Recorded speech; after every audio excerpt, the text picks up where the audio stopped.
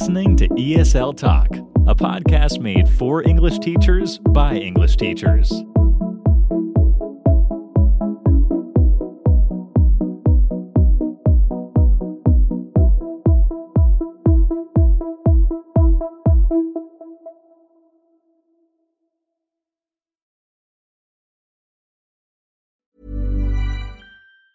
When you're ready to pop the question, the last thing you want to do is second-guess the ring. At BlueNile.com, you can design a one-of-a-kind ring with the ease and convenience of shopping online. Choose your diamond and setting. When you find the one, you'll get it delivered right to your door. Go to BlueNile.com and use promo code LISTEN to get $50 off your purchase of $500 or more. That's code LISTEN at BlueNile.com for $50 off your purchase.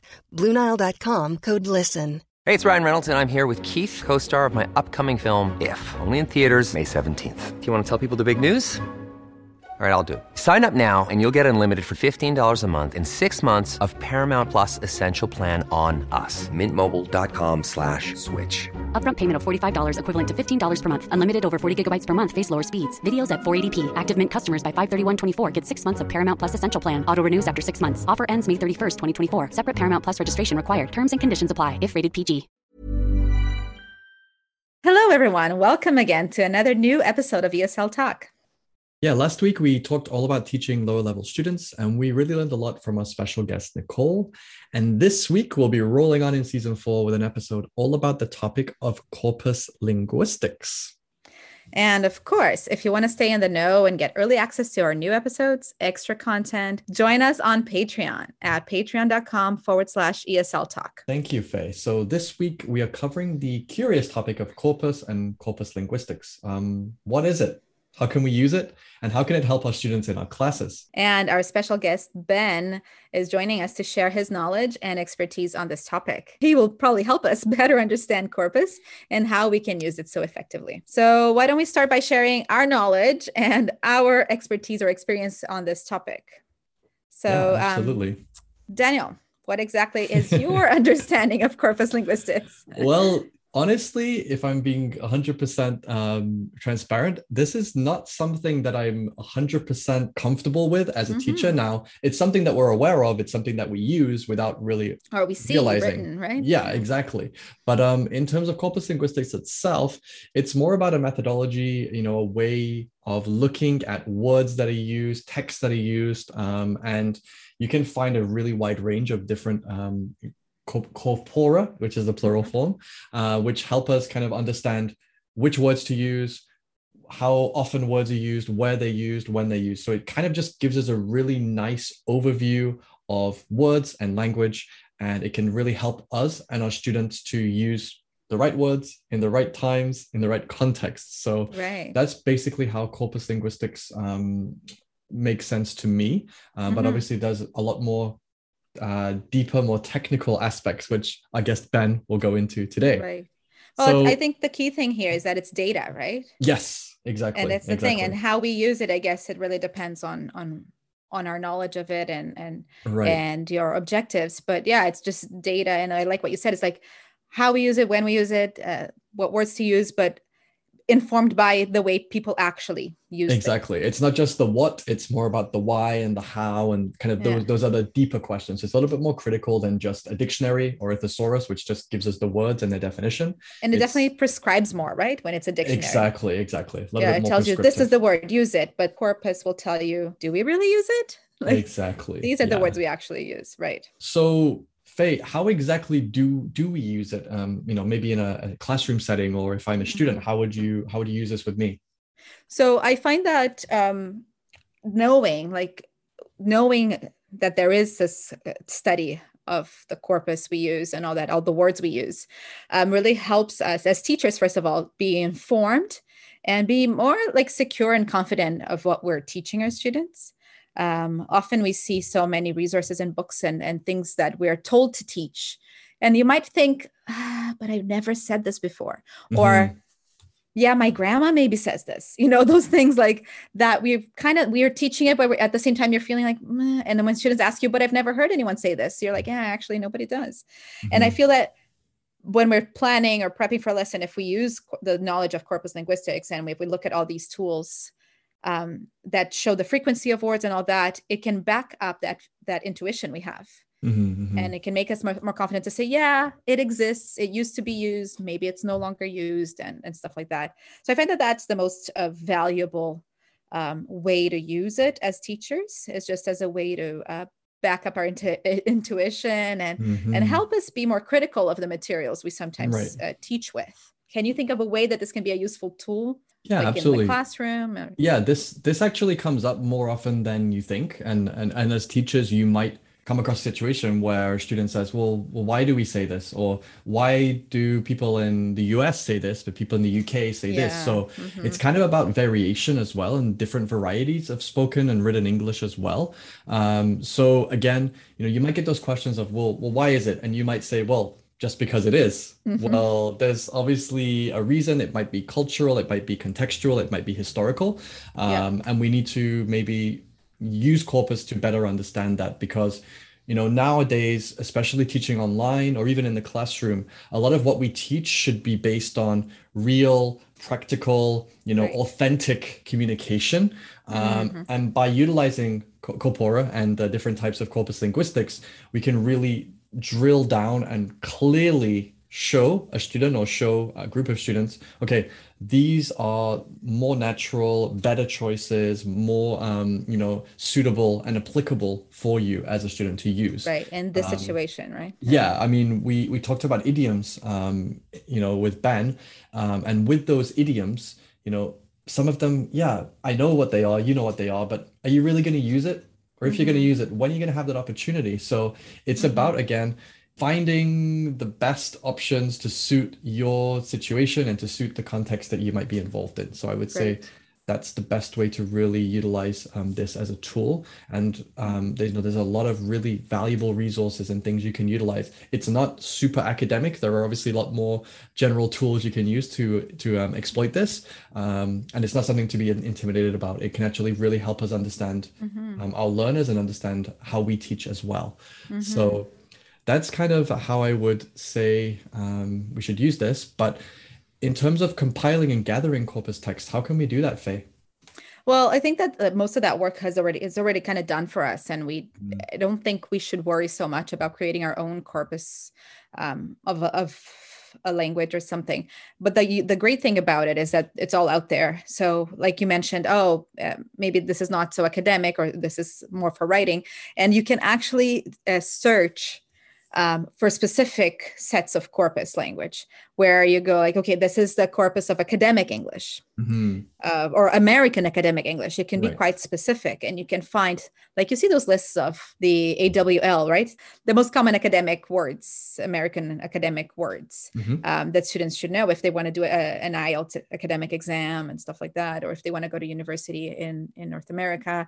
That's all corpus based. So you can definitely go to the right sources of information once you know a little bit more about that. And Ben can give us more pointers on that. Like if a student is training for the Cambridge exam, actually, Cambridge has their own corpus for the exam that they use to inform their books. That's why sometimes when you're teaching for an exam like that, you're like, well, I don't really say it, but I guess I have to teach this because it will be on the exam. So that's where that knowledge is so important for us, and for us to know, like you said, which situation and which context the word is used in and how that can help our students. Absolutely. Yeah. I think when it comes to some, like some specific compilations, if you are studying or you're teaching IELTS, then of course there is a corpus for that exists. If it's more academic based English, there's obviously an academic corpus of academic language.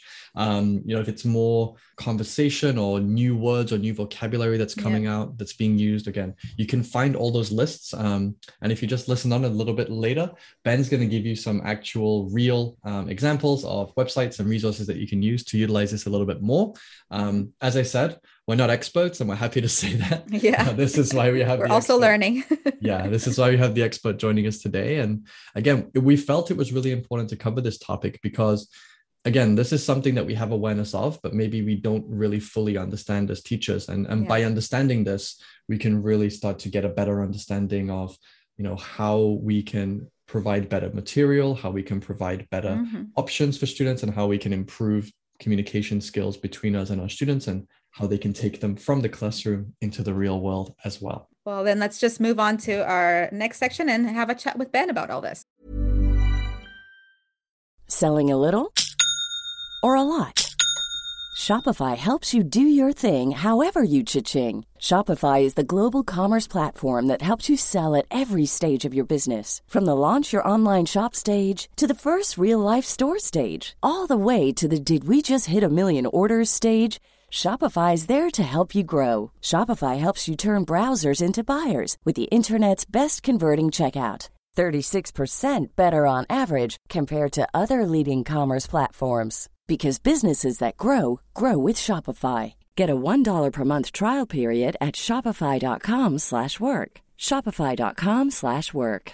If you're looking for plump lips that last, you need to know about Juvederm lip fillers. With Juvederm Volbella XC and Juvederm Ultra XC, your lip look, whether it's subtle or bold, can last up to 1 full year with optimal treatment and no additional maintenance. Find a licensed specialist and see if it's right for you at Juvederm.com today. That's JUVEDERM.com. Add fullness to lips in adults over 21 with Juvederm Volbella XC or Juvederm Ultra XC. Do not use if you have severe allergies or a history of severe allergic reactions, or if you're allergic to lidocaine or the proteins used in Juvederm. Tell your doctor if you have a history of scarring or taking medicines that decrease the body's immune response or that can prolong bleeding. Common side effects include injection site redness, swelling, pain, tenderness, firmness, lumps, bumps, bruising, discoloration, or itching. As with all fillers, there's a rare risk of unintentional injection into a blood vessel, which can cause vision abnormalities, blindness, stroke, temporary scabs, or scarring. For full, important safety information, visit Juvederm.com.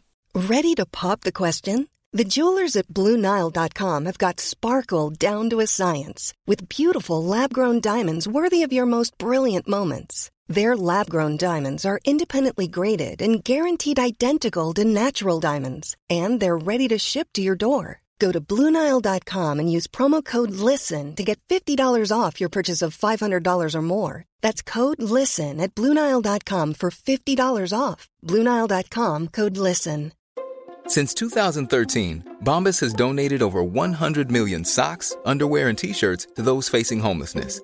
If we counted those on air, this ad would last over 1,157 days. But if we counted the time it takes to make a donation possible, it would take just a few clicks. Because every time you make a purchase, Bombas donates an item to someone who needs it. Go to bombas.com/ACAST and use code ACAST for 20% off your first purchase. That's bombas.com/ACAST, code ACAST.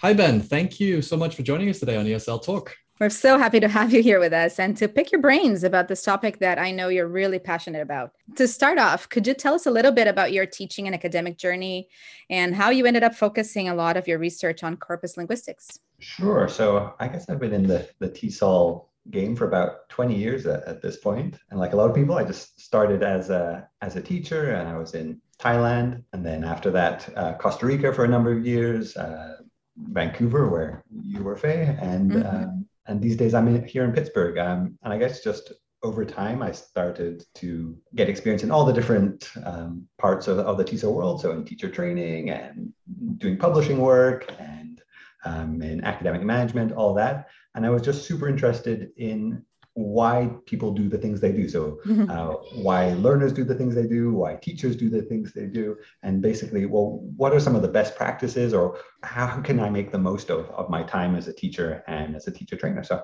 just started to get more and more interested in the academic side, which sort of led to doing a couple of masters and a PhD. And that's where I am now, sort of straddling the classroom and also the research environment. Wow, amazing. Sounds like a really interesting journey, and obviously getting into this field of corpus linguistics, which some of our listeners might not be too familiar with.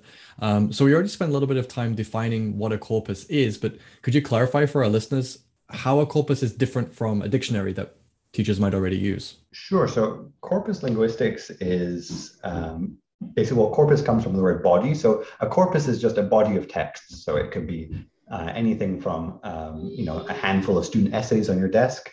But then really when people talk about corpora, usually what they mean is really big bodies of text. So this can be written or spoken text, millions and now billions of words. So in order to do that, they tend to be stored on computers, so they're machine readable. And they're authentic text. So this is the important part, is that it's natural language and use that's been collected. And they have to be representative.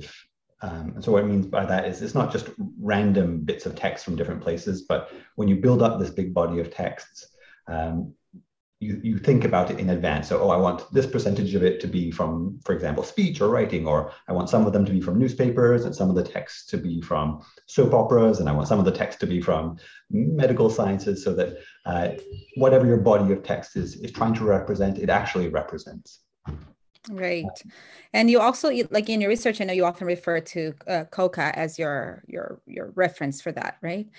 Can you tell our listeners what that is, what the acronym stands for maybe, and why it's useful in the fields of linguistics and ESL?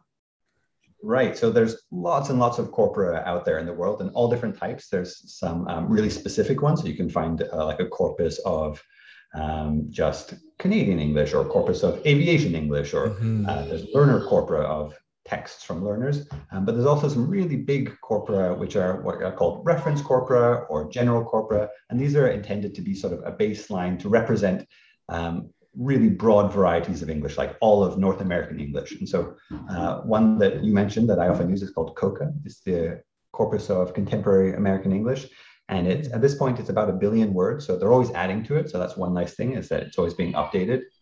And it's intended to represent, like I said, American English, but really all of North American English. And so it's really useful as a tool for looking at and saying, well, how is language actually being used in the world? Mm-hmm. Yeah, it's interesting because it reminds me, I still remember this conversation we had when we worked together for a while. And I always had students frustrated with like look like and look as if, because you'd get all these prescriptive grammar books that would say, if it's a subject and a verb, you have to say as if. But in practice, we always say look like. And we had this conversation about how valuable, let's say, corpus can be for that, or a corpora can be for that, because people don't say like look as if anymore as much, right? And I remember you showed me how we could even check how often it's used, how it used to be used. And I found that super enlightening and useful, because it made me as a teacher reevaluate the materials I was using. Because sometimes we get stuck just trying to prescribe grammar or prescribe language that we see in books, right? For sure. Yeah. I think that just goes to show it doesn't matter if you're an expert speaker or not. Your intuitions are great and they're a great tool, but our intuitions are always going to be limited by our own biases. So we tend to, we don't know all the things we know or we don't know. We tend to be influenced by our own lives and our own context, recency, and concreteness. So it's really hard to always completely trust your intuitions about things like frequency, about lexa. So that's where it's nice to look at the data and to check your intuitions. Exactly. The beauty of English, the beauty of the English language. It's can be great, but sometimes, we have those situations where students ask us, well, why do we say this? Or why don't we say that? And sometimes we don't know the answers, and leads to my favorite expression in learning and teaching, which is, you don't know what you don't know. So it can relate to us. So talking about this, Ben, how can teachers use this knowledge to help them in their day-to-day prep or teaching work? Are there any kind of practical applications for this that we can use? Yeah, definitely. And I think corpus information comes in at a lot of different levels. So at sort of a high level, it can inform like curricula or syllabus design. Below that, it can also inform like material design. So as you know, there's hundreds of thousands of different words in English and a really limited amount of class time. So there's always this like cost benefit analysis going on. Whenever you decide to teach something, whether you know it or not, you're deciding to teach one thing and not to teach other things. So I think it's really important to make the most use of that time. And to do that, you have to really sort of carefully decide what, in this case, vocabulary or grammar structures you're going to teach. And so corpus data can inform those decisions. So I know a lot of material designers, we use it, for example, when we're writing texts to make sure that all the vocabulary is at the level that we're intending it to be at. So you can say, oh, all this vocab is at CFR level B1, or it's in the 2,000 most frequent word families or lemmas, or whatever way you use to judge these kinds of things. And then also planning lessons. So a level below that, I find it really useful when I'm deciding what to teach. Like I said, to check my intuitions about things. For example, well, what are the most natural collocations? I have this vocabulary word, maybe it's already in the book, or maybe something I've selected. Well, which collocations should I teach with that word that would be the most useful and help the learners to sound the most natural and appropriate in a range of contexts? So I can just quickly check, well, what are some of the collocations that go with this word? Makes sense. So when we think about some tools, are there maybe some websites or softwares or even text-based, corpus-based tools that teachers can use to help them apply these strategies? Yeah, and that's one of the great things about corpus linguistics is that there's tons of tools and most of them are freely available. So there's something for everyone. So it depends on your level of interest and sort of tech savviness, but there's lots of free online interfaces. So going back to COCA, one of the ones that I use a lot, englishcorpora.org. I think there's a hyphen in there. Let me quickly check. Yeah, english-corpora.org, compiled at Brigham Young University in Utah, but they host COCA, but also many other corpora. So you can look, there's the Strathclyde corpus of like Canadian English. There's a corpora of, for example, soap operas. There's a corpus of Wikipedia. So there's all types of different corpora, but the big one is COCA. There you can just type in words or strings of words, and it will tell you, well, the frequency. You can ask for the collocations, and it will tell you, oh, here are all the most common collocations with these words. Amazing. And you can set all kinds of parameters, like, oh, I only want all the adjective collocations with this noun, or I only want all the adverbs that come before this verb, for example. And you can compare as well. So you can compare across like British English and American English. So you can check the British National Corpus and see how it's used there compared to in the American corpus. And sometimes they're the same, sometimes they're different. So a useful website. But there's lots of others too.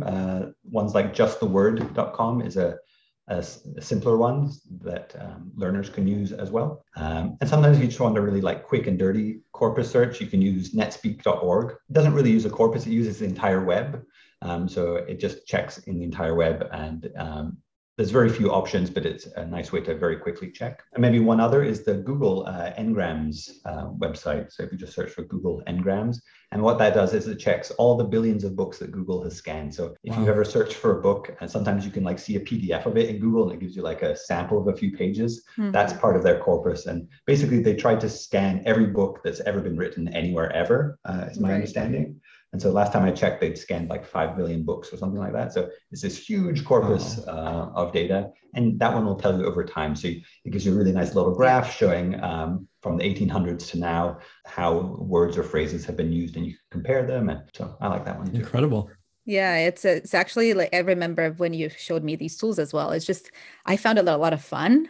So I highly encourage our listeners to try all these tools out as well, just to see which one they like most and what works best for them. A suggestion I have that was interesting is searching for if I was and if I were. We did that on Ngram once. And just, you can clearly see how if I were and if I was used to be more common, and now if I were is a lot more common. But that one's a really interesting one because it gets back to what you mentioned about prescriptive versus descriptive accounts of language. Because prescriptively, a lot of people will say, oh, you need to use the subjunctive. It has to be if I wish I were every time. But then if you look at the usage, that they're pretty much even. They're sort of 50-50. So to tell students never to say, I wish I was, I think you're doing a disservice, because it is used naturally in language. And that's from the book corpus. So it's not just in spoken English either. This is in written form. More literary, yeah. And do you notice a difference between more current and older course books in terms of the corpora included in the lessons?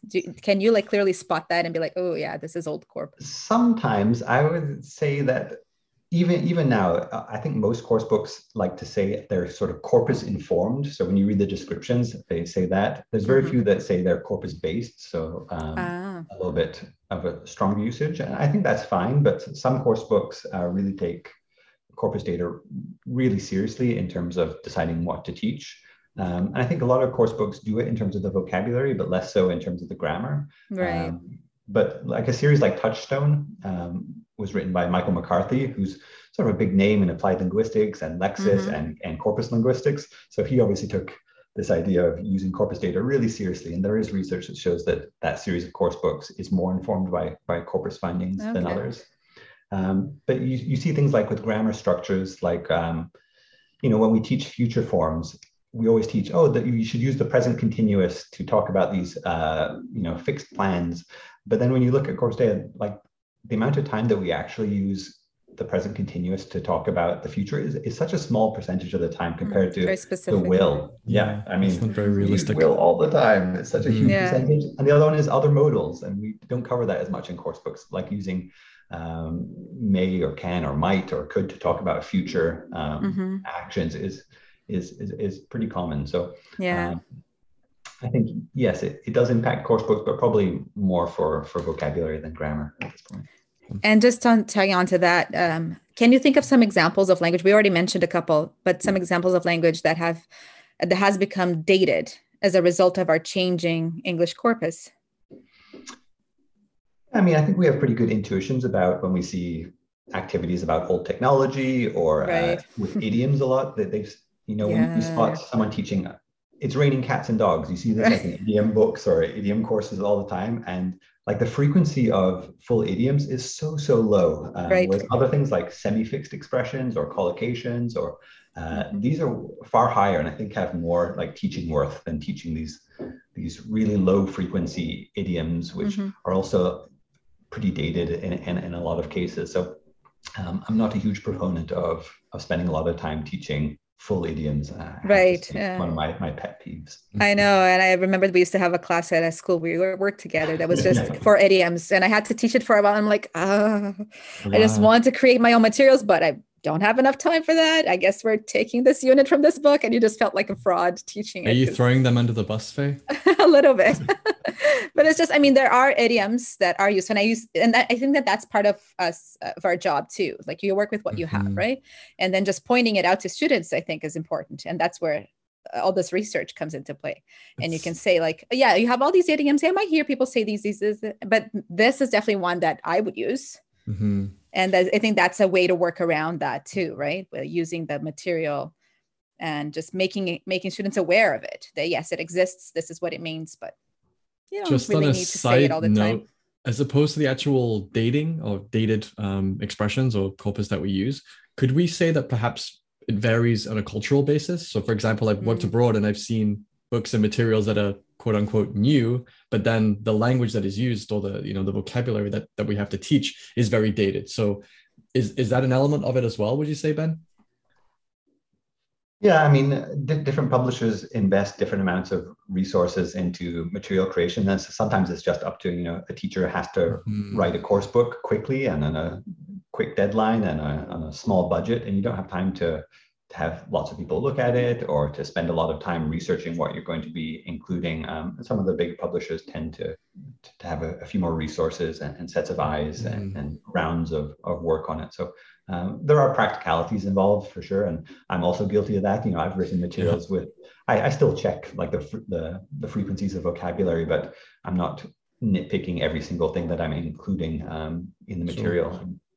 I don't have the time and not getting paid enough to do that. So that's another story, I think. But yeah, I agree. Yeah, great. Sure. I think like you said, it's just about making sure that what we're teaching is relevant, it's accessible, that it can be used, in a practical sense and in a realistic sense as well. And I think that's something that we all try to teach, when we are delivering to our students. But in terms of some resources, what are some resources that you recommend for our listeners if they want to kind of learn more or dive a little deeper into this topic? Right. So in addition to like the online tools that you can use, there's a huge body of work, and not just heavy academic papers, but there's a lot of there's a lot of books that are intended for a wider audience. So let's see, a couple of good ones. It's a little bit older now, but from 2010, there was one by Randy Repin called Using Corpora in the Language Classroom. So that has a lot of good practical ideas.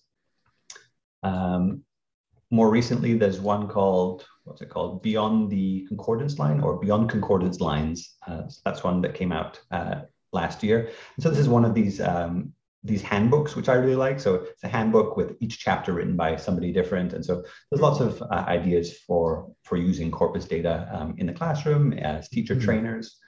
I should mention there is a big field of research called data-driven learning, DDL, which is getting students to use corpus tools and corpus data themselves in the classroom. To be honest, I found in my own experience that I prefer to use corpus data and tools at the planning stage, so helping teachers to plan lessons, and less so with learners actually using these tools themselves in the classroom. But that might just be the context in which I've taught, and perhaps at higher levels and in academic situations, there's sort of more value in having students do it themselves. But I'm a big proponent of sort of indirect corpus use, which is having the teachers and the curriculum designers use these tools, even if it's hidden from the learners. The learners may not be aware why you selected this vocabulary, but it's still going to be useful to them. Right. Awesome. It's good to inform you as a teacher too, and to make you feel more confident in your choices, right? That's right. I mean, I think a lot of teacher training looks at developing grammatical awareness. So in teacher training, the participants often know, I'm not that confident with these grammatical patterns or the rules, as they're called. But they think, because I'm an expert speaker, my lexical awareness is strong. And so, but I think there is value in developing your lexical awareness as a teacher. So trying to improve your intuitions, trying to improve your knowledge of what's frequent and what's not, and being able to recognize patterns in text and pull them out and help learners to notice them. So I'm always in favor of sort of having a bit more focus on developing lexical awareness and not just grammatical awareness. Right. Yeah, true. Awesome. Yeah, lots of really interesting points you've touched on. Now, maybe our listeners want to get in touch with you, maybe share some of their ideas. How can they reach you? Sure. Yeah, I'm always open to discussions and collaborations and other projects. So you can check my website. Is probably the easiest way. So if you just search my name, Ben Naismith, rather than me telling the whole website. We can link it to the description of the episode as well. Yeah. Great. Yeah. And on my website, you'll see there's my Twitter. So at Ben Naismith, ELT. And it's the same for my, if you want to read some of my work, you can check out the articles through my website, but they're also available on, for example, academia.edu or ResearchGate. And I'm always happy to, if they're behind a paywall, I'm always happy to send a copy if you reach out and ask. That's great. Awesome. Great. That's wonderful. Thank you so much, Ben, for taking some time to share with us your experience and your knowledge of this field of corpus linguistics. Oh, you're very welcome. Thanks for having me, guys. Thank you so much, Ben, for joining us. And we really appreciated you explaining and helping us to know a little bit more about corpus and corpus linguistics as well. I'm sure a lot of teachers can learn from it. So do feel free to reach out to Ben. Obviously, you can visit his website. The link will be in the description for this episode. Great. Yes, lots of great advice today. And as always, don't forget that you can get in touch with us on Instagram at ESL Talk Podcast. And you can also send us an email to esltalkpodcast@gmail.com, or visit our website to access all of our previous episodes from every season so far for free. Just go to esl-talk.com, ESL Talk. Remember to add that hyphen or dash .com. Yep. And you can also join us on Instagram. Yes, you can find me at Learning with Faye. Faye is F-E-Y. Or I'm Daniel Teacher. Thank you, everyone, for joining us today. And we'll see you next week. Bye-bye. Mom deserves the best, and there's no better place to shop for Mother's Day than Whole Foods Market. They're your destination for unbeatable savings, from premium gifts to show-stopping flowers and irresistible desserts. Start by saving 33% with Prime on all body care and candles. Then get a 15-stem bunch of tulips for just $9.99 each with Prime. Round out Mom's menu with festive rosé, irresistible berry chantilly cake, and more special treats. Come celebrate Mother's Day at Whole Foods Market. Hi, I'm Daniel, founder of Pretty Litter. Cats and cat owners deserve better than any old-fashioned litter. That's why I teamed up with scientists and veterinarians to create Pretty Litter. Its innovative crystal formula has superior odor control and weighs up to 80% less than clay litter. Pretty Litter even monitors health by changing colors to help detect early signs of potential illness. It's the world's smartest kitty litter. Go to prettylitter.com and use code ACAST for 20% off your first order and a free cat toy. Terms and conditions apply. See site for details. Mom deserves the best, and there's no better place to shop for Mother's Day than Whole Foods Market. They're your destination for unbeatable savings, from premium gifts to show-stopping flowers and irresistible desserts. Start by saving 33% with Prime on all body care and candles. Then get a 15-stem bunch of tulips for just $9.99 each with Prime. Round out Mom's menu with festive rosé, irresistible berry chantilly cake, and more special treats. Come celebrate Mother's Day at Whole Foods Market. Thank you for listening. Don't forget to subscribe for even more ESL teaching content.